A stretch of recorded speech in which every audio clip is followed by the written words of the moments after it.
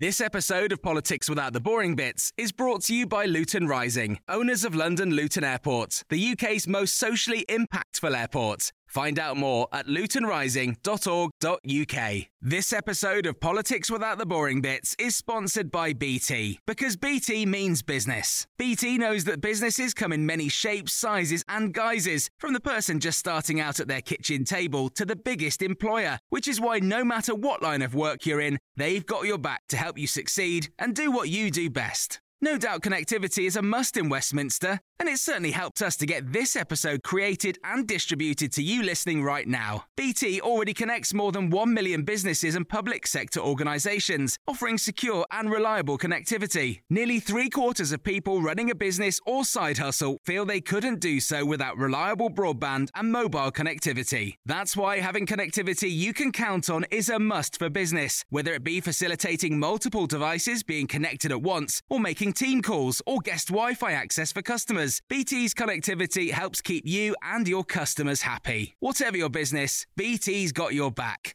Search BT's got your back.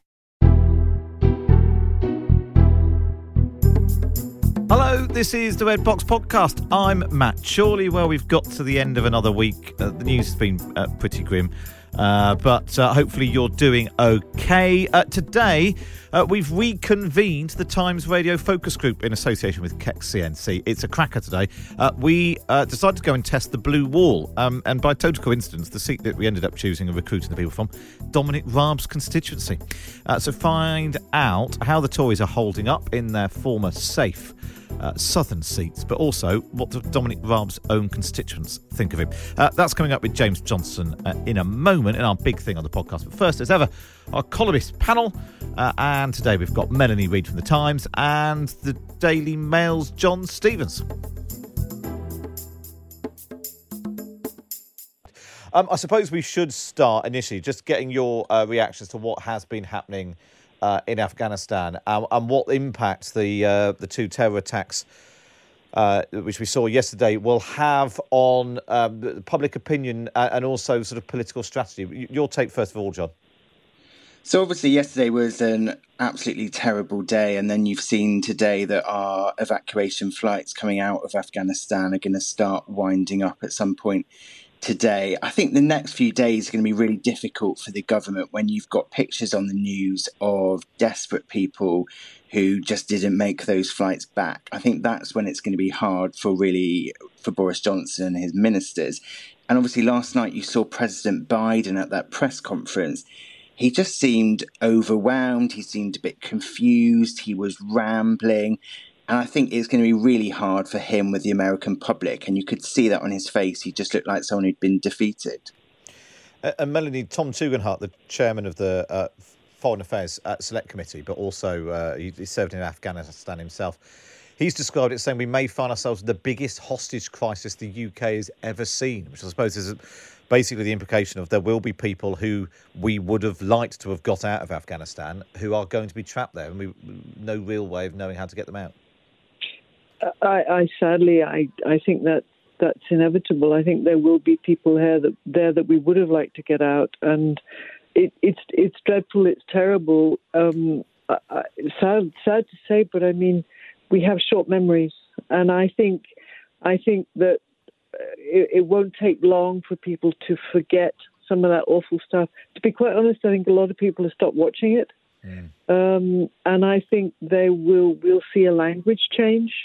You know, when a humanitarian crisis starts to become unwanted immigrants and the poor, you know, you start to there will come a point at which people will start to, what's the difference between, you know, the benighted Afghan asylum seekers arriving at Dover on a rubber boat and the poor souls that we're seeing trying to escape from the Taliban. I mean, I don't like it, but it's the real world, isn't it? Yeah, I was going to ask about that, because Boris Johnson talking yesterday about trying to find enough housing to accommodate Afghan refugees. And he said he's basically looking for enough housing to accommodate a whole new town. And I just wonder how quickly, John, the sort of the public mood of this is a terrible situation in Afghanistan, we must do all we can, you start coming up against people actually saying, well, we don't want Afghans in our town. We don't, and there's a sudden real tension there. Yeah, well, I think for the moment you're seeing lots of local groups popping up, trying to organise collections so that people can get clothes, people can get toys. Obviously, a lot of these people have left Afghanistan with nothing but the clothes they stood up in. You've seen the conditions on those military flights where people were just packed in, they had absolutely nothing with them. So I think actually there's a lot of kindness out there. I think a lot of people will do all they can to help these people. But as Boris Johnson pointed out, there are an awful lot of number of people that we have managed to rescue. I think it's about 15,000 people, which he said is the same number of people as live in Beaconsfield or Prestwick or Abergavenny. And how do you kind of integrate those people into the country? Obviously, you've got the problem of being able to find enough houses. One of the issues that was raised earlier this week was a lot of these families, I think, have up to 7 people in them. You just don't have the housing stock of those larger houses. So where do you put those people? And then, obviously, the thing that you want to do as soon as possible is integrate those people. So get those children in school, get those people in work. These people want to contribute to our country. But to be able to do that, they need to be in communities where they're kind of settled and can start to kind of put down roots. Yeah, and I suppose a lot of it's just to do with that being handled in the best possible way, so you don't avoid. So you're trying to avoid some of those problems. So let's move away from Afghanistan now, because we'll obviously be talking about it throughout the show today. Melanie, we can't speak to you in Scotland and not get your take on this decision by the Scottish Secretary Alister Jack to give Nicola Sturgeon something to aim for. He said that if polling consistently shows 60% of Scots want a second referendum, the UK government will give them one. What do you make of that? Well, it's interesting because he said he doesn't sort of say they have to get 60% in a referendum. He says we have to have 60% wanting a referendum. Not wanting independence, but wanting a referendum. And I find that that's a bit of pinhead dancing. It's a bit disingenuous, isn't it? Because, who's going to want a referendum if they don't want independence?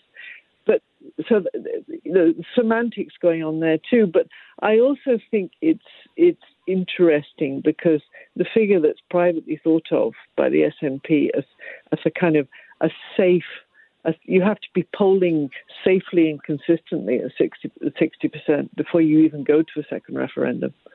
So, it tallies very much with Nicola Sturgeon's own caution.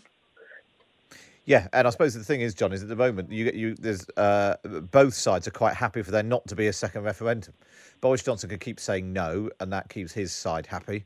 And Nicola Sturgeon can keep saying, oh, Boris Johnson keeps saying no. How typical, without actually wanting to have a referendum, because the polling shows that she might struggle to win it. Yeah, exactly. Yeah. Sorry, go ahead, John. Sorry. Yeah, you've seen Nicola Sturgeon talking about a referendum in the next 5 years. She's never suggesting one in the next few months, just kind of pushing things backwards, as you say. I'm not sure she particularly wants one for the time being. But there is so much small print in this statement from Alister Jack. Not only is it 60% of people wanting a referendum, not 60 people wanting independence, it also says that polling has to be the same for a sustained period over a reasonably long period, whatever that means. So I don't know whether that's months, whether that's years. So I don't think this is the British government handing out an olive branch saying, oh, if you get this, we're going to give you a referendum. I think it's just saying something which they know is not going to happen for quite a while. Yeah, I was looking. I think the most recent one was a poll by Redfield and Wilton at the beginning of August, and it's found on the question, do you support a referendum on Scottish independence in the next year? It was at 47%. So there's quite a long way to go there before. So maybe they have just set a target. I don't want to be cynical, but maybe they have set a target they don't expect it to be reached. Melanie, something else that I know you're interested in, and I was struck by this, actually. I was down in Hastings at the weekend, which is somewhere I lived about 20 years ago, 19, 20 years ago, and just noticing how many department stores have disappeared.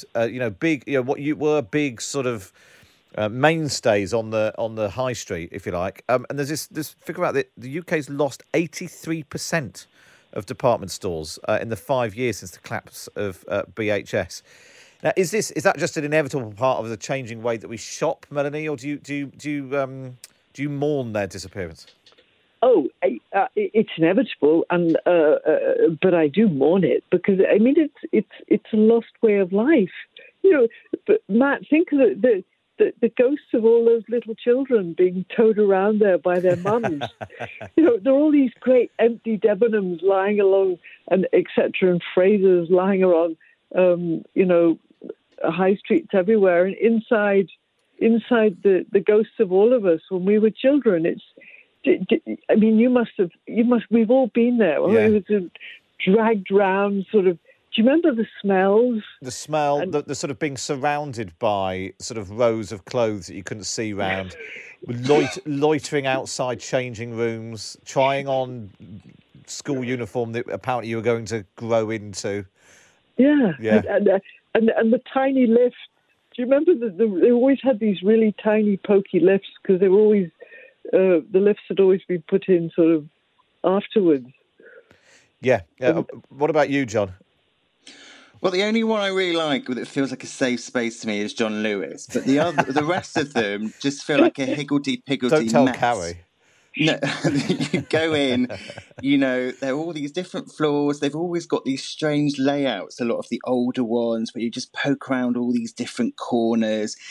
And then you go in, there's all these makeup things that you have to kind of get through like an obstacle course. And then you get stuck and you can't even remember which way's out anymore. So I find them quite intimidating. And the smell, the sort of the wall of perfume, the sort of amalgamation. People waving perfume in your face. Yeah, it is. You can see why they've had difficulties. But obviously the problem is what do you do with these massive spaces in town centres? And there's a piece today talking about how in Edinburgh, I think it's their BHS, they're turning part of it into a hotel, part of it into offices, part of it into a bowling alley. I think some places are doing kind of indoors crazy golf. The House of Fraser in Edinburgh has been turned into a Johnny Walker experience. But I think for a lot of, that's easy if you're Edinburgh. Obviously, that is like prime space. A lot of people want to go and stay in Edinburgh. I think for a lot of towns and cities, they are going to struggle to fill these spaces. There's some figures showing that BHS, which shut down 5 years ago, a quarter of their stores are still empty. And, there's only so many bowling alleys that towns can take. There's only so many crazy golf places places can take. And I think a lot of these places sadly going to stay empty for a long time, particularly when there is not a massive outcry of people looking for office space at the moment because of working from home. What's the betting that in a few years' time somebody's going to turn around and say, hey, listen, wouldn't it be really environmentally sensible if under one roof we had everything in there? We had fashion and sports gear and school uniform and makeup, and you could go for a coffee and a scone and buy a toaster down in the basement and buy your exercise books for the new school term. I mean, it's. I bet somebody will reinvent it and make it sound incredibly appealing and new and fancy.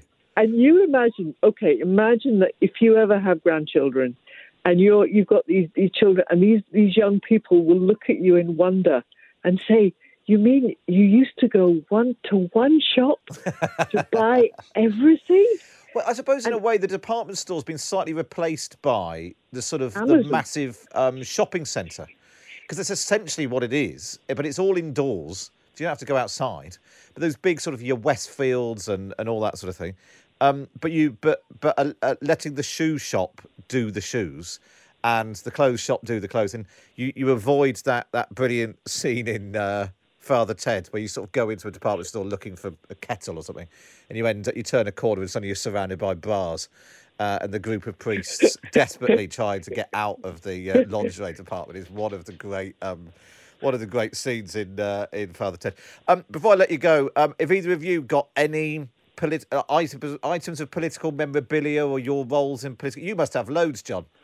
Well, a lot of it is from when I used to stalk Farage in the 2015 election. There is loads of UKIP tat, like stuff like a UKIP popcorn thing. They did some launch where you got popcorn in a UKIP branded box. That's folded up somewhere.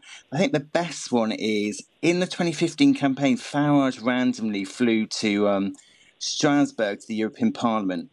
And on my way out, they were changing the flagpoles outside where you've obviously got all of the European flags lined up. And this man was just putting them all in a cardboard box. I said, what happens to the flags now? And he said, we just bin them. So I've got the Union flag from outside the European Parliament. But the problem is it's so big, there's not really many things you couldn't display it inside your house because it looks too much. There's only very limited occasions when you can fly outside without looking like you're a total loon. And so for the most part, it just sits in the cupboard, folded up, but it is there. I did wonder if you were going to tell the story about the flag. I wasn't sure if we could discuss the flag. I'm just disappointed you haven't had it up behind you on sort of Zoom appearances on TV. That's the sort of thing. You'd be in the cabinet by now if you'd had that up. It's so big. Yeah, the thing is also, it's not like a nice material. It's a bit wiry and it slightly smells. So that's why you wouldn't want it up in your house too much. Melanie, can you beat an actual flag from the European Parliament? I'm going to but I'm going to try.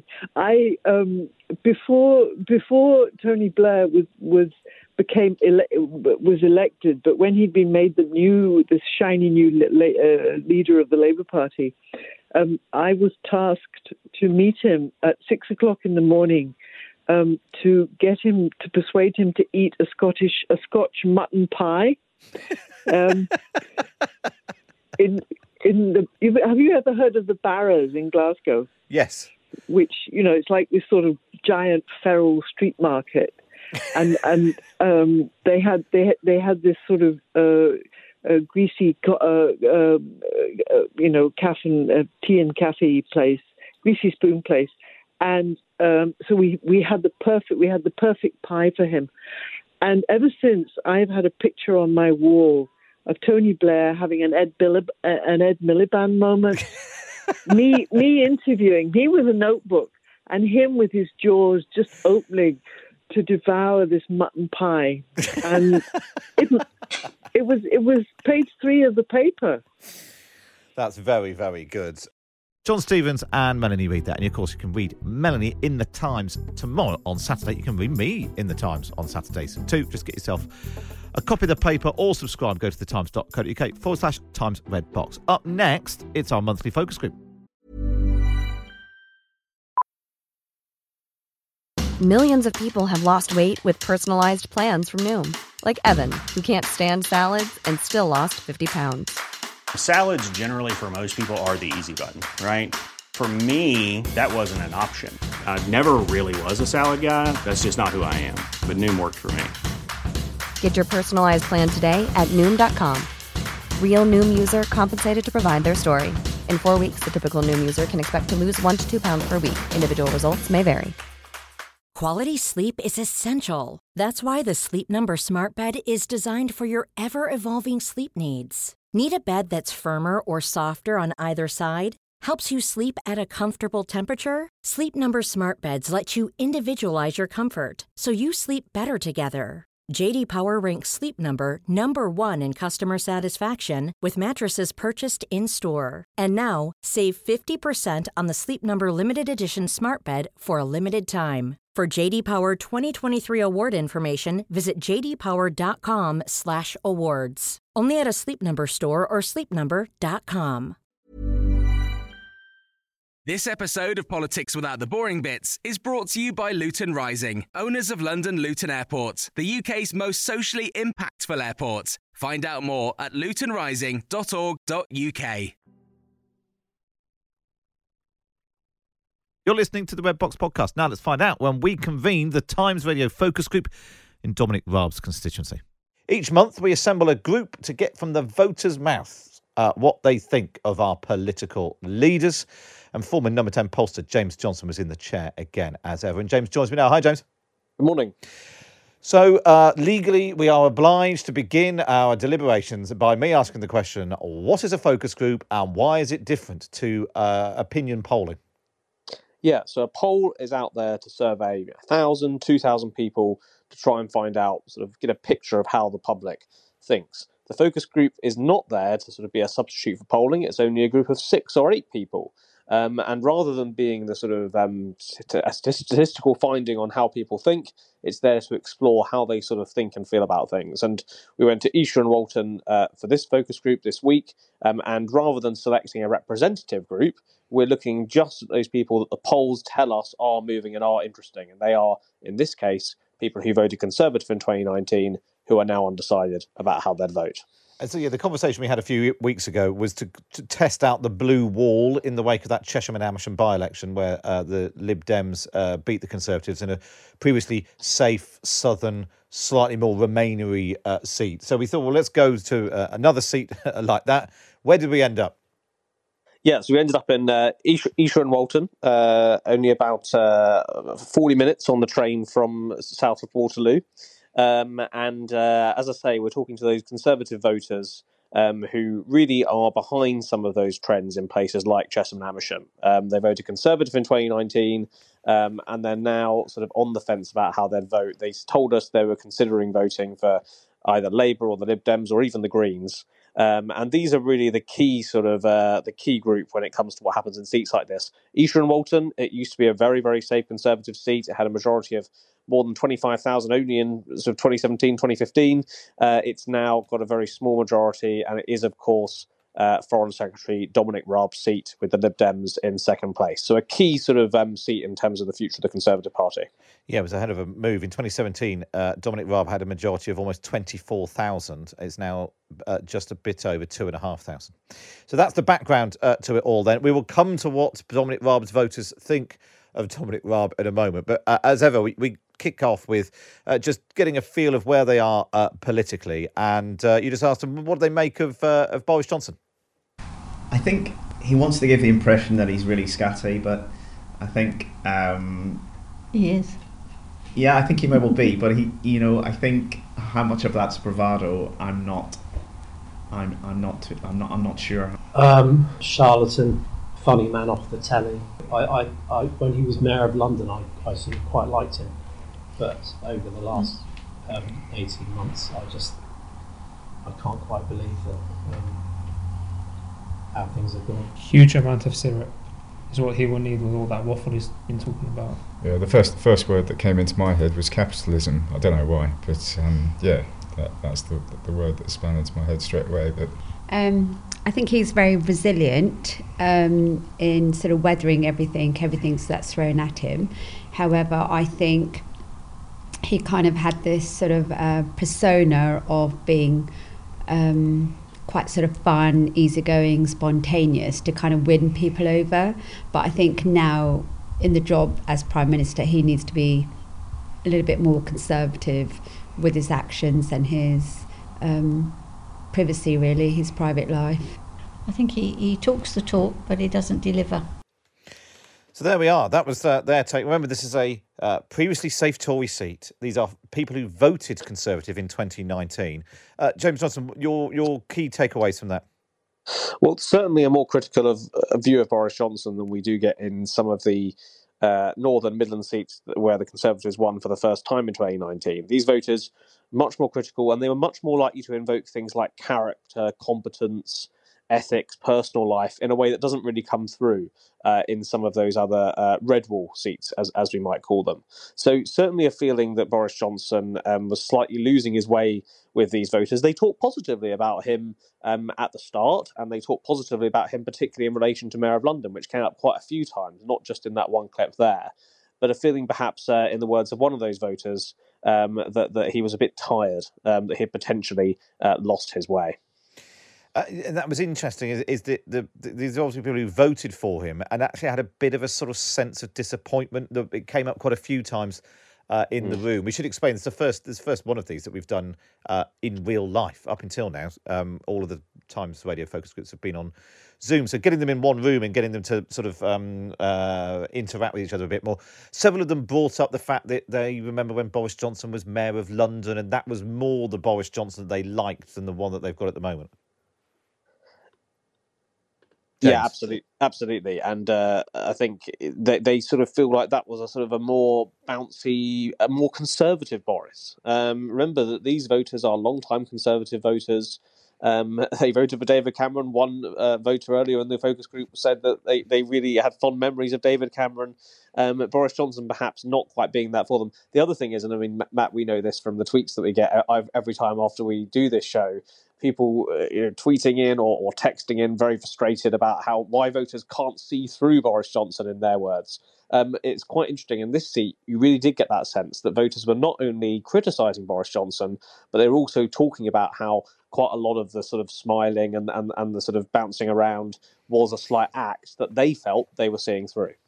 And the other thing that came up a lot, which I was surprised about, was up until now, when we've done sort of red wall seats, we've had Labour voters who've gone Tory who've said, I've been a Labour voter all my life, my father was a Labour voter, my grandfather was a Labour voter, and now I'm just not so sure. Now that, that bond has been broken. And we were seeing this in reverse, that people said, I've always voted Tory, my parents voted Tory, it was the done thing, and now they haven't given up completely, but they're wobbling, and it is a sort of mirror image of what we've seen in some of those northern and Midland seats. Yeah, it totally is, and it is fascinating how there is that crossover there. You almost hear the same like for like, but just flip the other way around. So yes, they are up for considering other parties, and that clearly is a worry for the Conservatives in seats like this. But there was still that sense of residual loyalty, although they didn't like Boris Johnson, or they criticised Boris Johnson. On the Conservative Party itself, they were still pretty positive, and they were still those conversations that you hear in all the other seats and all the other focus groups have done, this feeling that few could do a better job, that a pandemic was difficult circumstances, that the Conservatives deserve more of a chance. So yes, the blue wall is creaking, and their affinity to the Conservatives and Boris Johnson might be a bit shaky, but that ultimate sort of sense of loyalty is still there. They could still be won back. They could go either way, and that, of course, is now the fight for all parties in the run up to the next election. Yeah, but let's talk about the other party then. Keir Starmer's had quite a rough ride in our focus groups in the past year. I think this might be the first one when nobody said, I don't know who he is. So let's take a listen to what the focus group had to say about Keir Starmer. Well, again, he does talk the talk, and I think he's quite sensible in many things that he actually says. But I don't think he's been tested enough. So promising, but I think his potential is suppressed at the moment because of everything that's happening. One word that pops into my head is law, but I guess, like you were saying, with all the COVID stuff going on, I'm not really sure I have too much of a strong opinion either way. Presence and dominance. I think he's improving. It's quite uninspiring. I have also watched PMQs, and I think he's almost comes across as a head teacherish, like, I'm going to tell you all. I suppose there's a bit of that. I mean, a bit more positive for Keir Starmer than normal, James. Yeah, absolutely. I think, and when we were talking in quite a lot of detail about their voting choices, a lot of these voters said they were much more open to voting Labour because Keir Starmer was leader rather than Jeremy Corbyn. That sort of Corbyn being removed as the obstacle to many of those people voting is clearly an important thing that's happened since 2019. Yeah, people described him as serious, competent.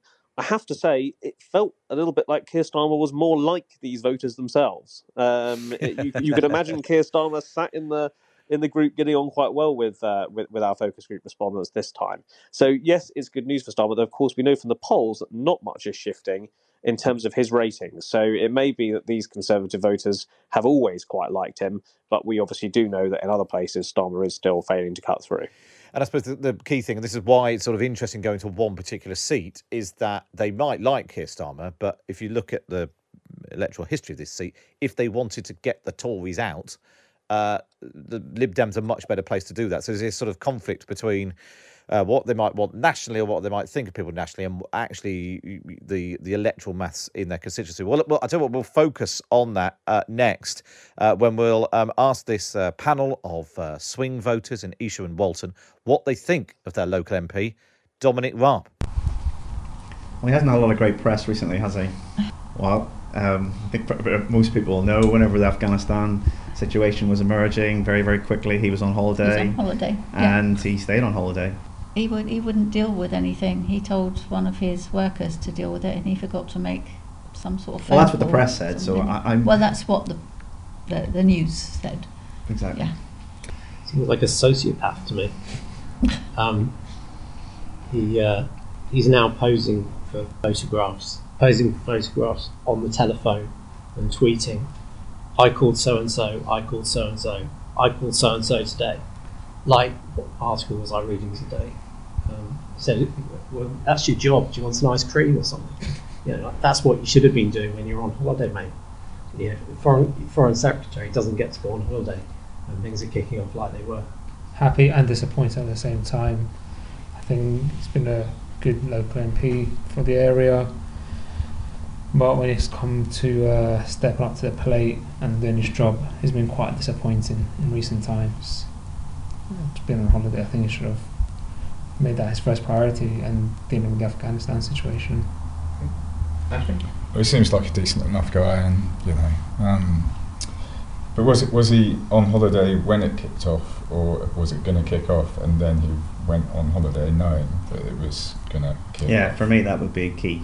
Yeah, so I don't know, if I knew the answer to that question, he would, if he knew it was going to kick off like it did and he needed to be around and he just went on holiday, then that would lower him in my estimations. But if he's already on holiday, then I don't know.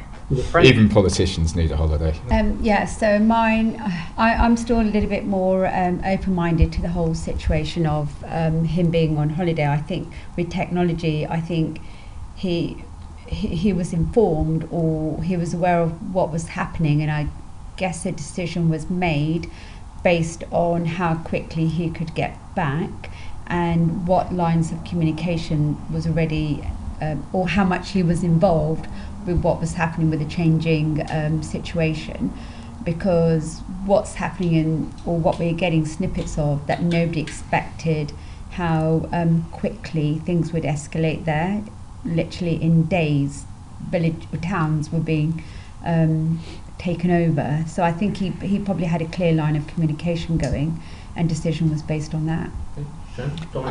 I think there's technology around, even if you're in another country, or a lot of people work from home now, you can still deal with things. You don't have to physically be there. But I think as soon as there's some pressure or difficult situations, they just want to bury their head. So that's a group of voters in Dominic Raab's constituency. And remember, these are the people selected because they said they voted Conservative in 2019, but now weren't sure. James Johnson, it's a good reminder, this, I think, about local loyalty to local MP, the incumbency that people often talk about. That actually, despite widespread national coverage and condemnation of Dominic Raab, they're still willing to really give him the benefit of the doubt. They hope that there's an explanation for what's gone on. Yeah, exactly. I think that was holding back, a lot of the fury. I mean, it's clearly Dominic Raab has been bruised by this handling Afghanistan, and one voter in the group was so let down that he said he potentially wouldn't vote for him again. But for the majority of people in the group, absolutely right. There's a sense of loyalty. There's a sense of, well, perhaps he could have done it remotely, or perhaps actually he wasn't out there. He wasn't, he didn't go out on a holiday knowing what was going to develop. And a lot of it as well stems from positive views of him as a local MP. People talked about him being active in the community. One respondent talked about him being very involved in local schools. And that gives a bit of a defence for him as well. So, yeah, I think certainly going from this focus group, though obviously we hear they're concerned about Boris Johnson and their ability to, their willingness to consider other parties, where the personal vote is concerned here, there's no evidence here of a clear sort of hemorrhaging of Dominic Raab's personal vote in the seat. And I suppose, and I'm not sure we don't do this very often on the focus group, but we should talk about the Lib Dems, because the whole point of testing the temperature in the blue wall is to see not just our attitudes of these southern voters towards the Conservatives, but whether or not they are prepared to make that switch to the Lib Dems. They're the close second in Dominic Raab's constituency. So let's take a listen to what the focus group had to say about the Liberal Democrats.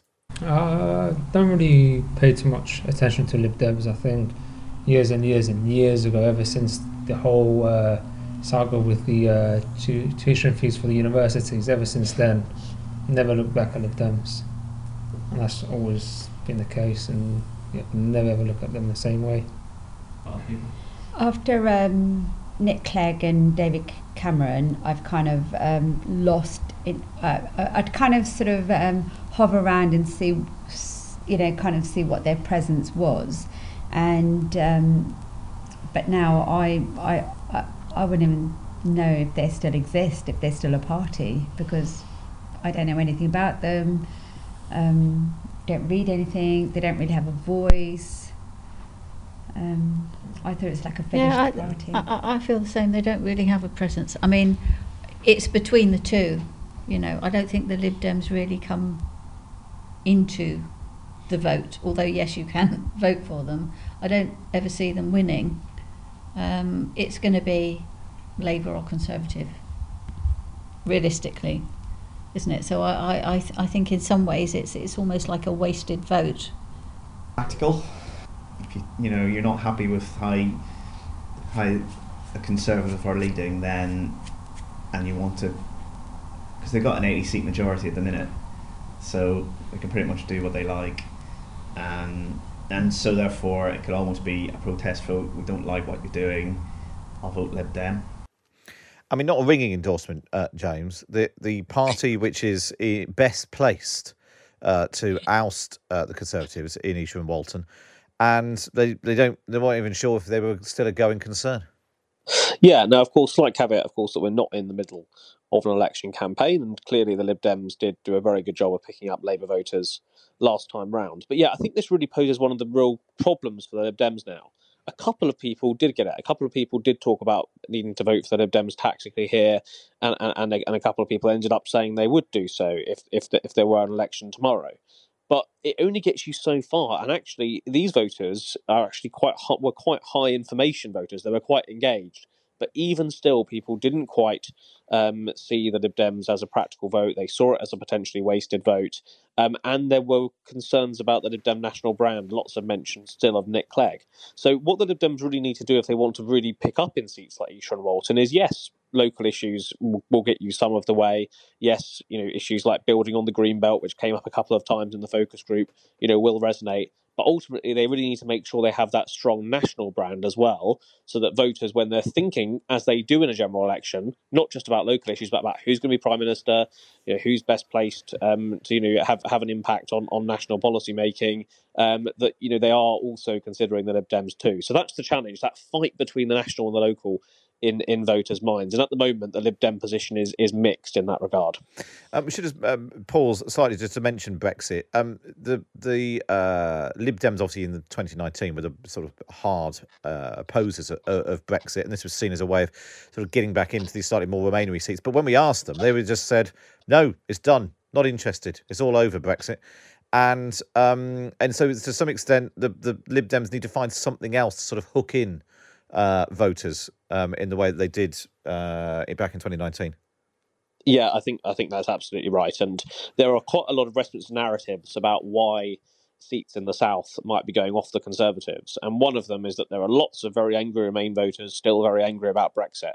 We didn't pick that up at all. I haven't picked that up in other focus groups. It's not impossible that Brexit couldn't come back to the fore in a later general election, depending on what positions the parties take. But at the moment, it's really not generating thing. Neither is this feeling that another Westminster narrative about this. Neither is this feeling that perhaps the Conservatives are putting too much money into the North and not into the South. About levelling up.